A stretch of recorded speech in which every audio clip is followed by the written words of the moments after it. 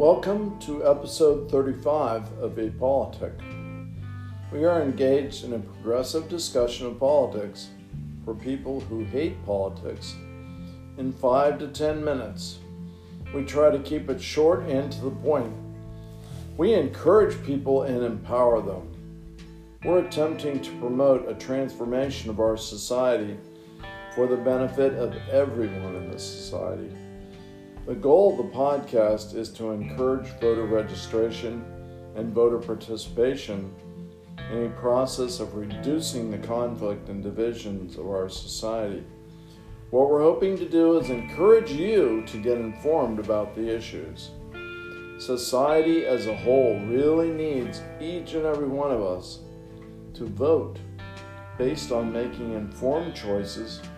And that means really looking into the issues and not being fooled by all the misinformation available in the media. Some of it is accurate and true, some of it is not. So we have to very carefully analyze the information that we use to form our opinions and our votes. Apolitic pledges to give high-quality information that is not biased toward a political party. Today we're going to look at various topics through the lens of progressive principles as we're looking at issues, policies, and programs. We want to examine these topics using real stories and real people. Again, all in relation to our progressive principles. We're going to join Steve in a discussion of a little-known treaty called Open Skies.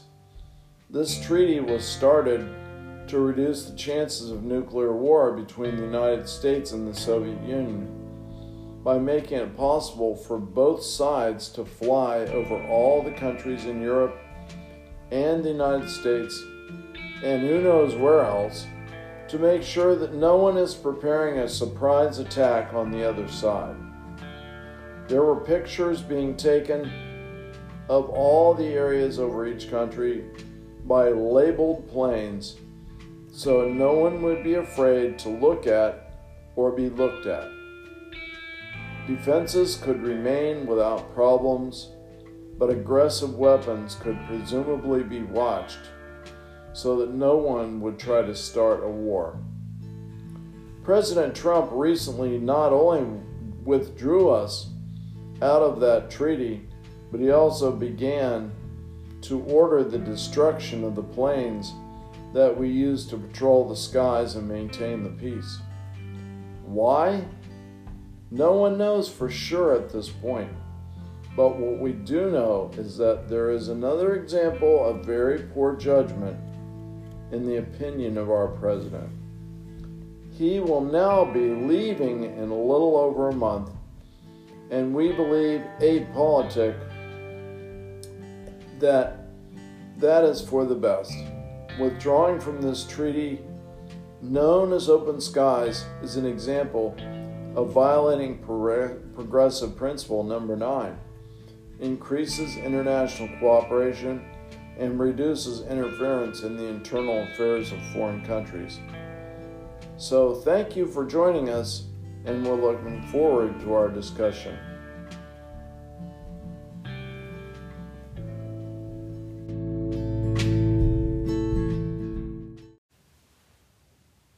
Well, let's transition to another subject. These have been financial things that we've been talking about, and it is important for people to pay attention to what's going on in the news. And we know that a lot of people that we're targeting this episode of Apolitic don't really want to pay attention. They're not interested in paying attention to these things. But we're hoping that over time, you will be interested in what is going on politically, and you'll eventually want to register to vote and vote. But now we're talking about a treaty that was exited by the United States, by our president, who shall remain nameless at this point since he's on his way out, but there was a treaty called Open Skies, and basically there were 30-some countries involved in this treaty, and our president decided to pull out of this treaty. And what did you notice, Steve, about this? Well, what the treaty basically was an attempt on the part of, most of the nations of the world, including Russia, including China. I do believe China. No, China wasn't in on it. China was not. China was not. Okay.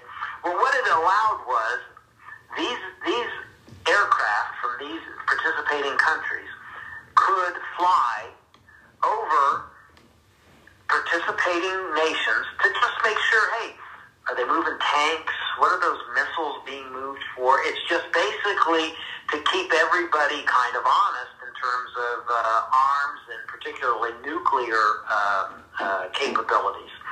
And the United States had two converted 707 jets, which had a lot of high-end technology in it that basically could fly over sections of Russia to see if, again, the movement of military equipment that basically, particularly nuclear stuff, that basically, was to be monitored and making sure everybody stays honest. Well, our current president has decided in the waning weeks of his administration that the United States doesn't have to participate. We no longer are going to use the two aircraft that are loaded with all this technology. And not only did he order the planes mothballed, he ordered them destroyed. So, when I heard that, I go, who benefits from the destruction of these two unarmed, intelligence-gathering aircraft? And I'm going, boy, if I was the leaders of Russia, that would certainly, hey, there's another set of eyes that don't have to see me, maybe sneaking around the Ukraine or the Crimea. And I'm going, well, my goodness, I mean, who again benefits by the United States destroying the two aircraft that basically keeps everybody honest? And I would think that Russia is very happy right now to know that the United and a lot of our European allies depend on those aircraft as well. I mean, though they participate, it's two less aircraft, not only from any nation, but from the United States of America. And so you kind of scratch your head and go, well, what was the logic behind that? Now, obviously, we do have, spy satellites and all that other good stuff. I don't think we're gonna lose out on any, early detection. But it's the signal that it sends to our allies as well as our adversaries. Yeah. And so, it was a bit of a head scratcher when I first heard it reported. Well, at this point, there are many things that happen in the country and in the world, and so it pays to pay attention to these things and listen, because we do have a very active news media that keeps up with these things. But just as a final little point here, the countries that were involved include Belarus, Belgium, Bosnia and Herzegovina, Bulgaria, Canada, Croatia, the Czech Republic, Denmark, Estonia, Finland, France, Georgia, Germany, Greece, Hungary, Iceland, Italy, Latvia, Lithuania, Luxembourg, the Netherlands, Norway, Poland, Portugal, Romania, Russia, Slovakia, Slovenia, Spain, Sweden, Turkey, Ukraine, the United Kingdom, and the United States. And Kyrgyzstan has signed but not ratified the treaty, so they were one of the former Soviet Union countries that are in this program. So of all these countries, only one dropped out. it destroyed the technology that made the treaty a workable exercise.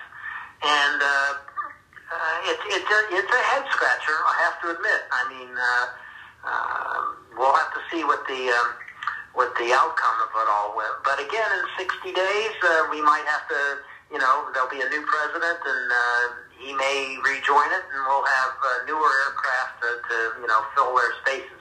But it is, as I said earlier, a head scratcher. That's for sure. Well, I'll tell you what, the program started in 1992. We'll put the information in the show notes.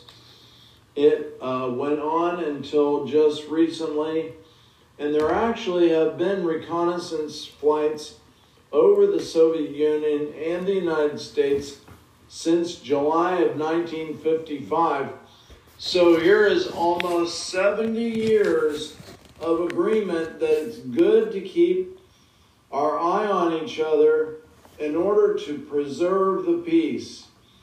I've said this, I think I said this to you before. I mean, obviously it's an order from the president, but knowing that, there's only, maybe 6 weeks, 8 weeks left in his administration, maybe, I'm being a little cynical and facetious at the same time, that, the powers that be in the bowels of the Pentagon say, hey, look, let's park these two in some hangars down at Area 51 or something, and then with this new president, we can say, oh, look what we found, parked these, and then bring them out of hiding, and then get them flying again. That's it. So that's going to be it for today, Steve, but thank you very much. We'll see you another day. Yes, hopefully. You be well, Bill. Take care. Okay, bye-bye.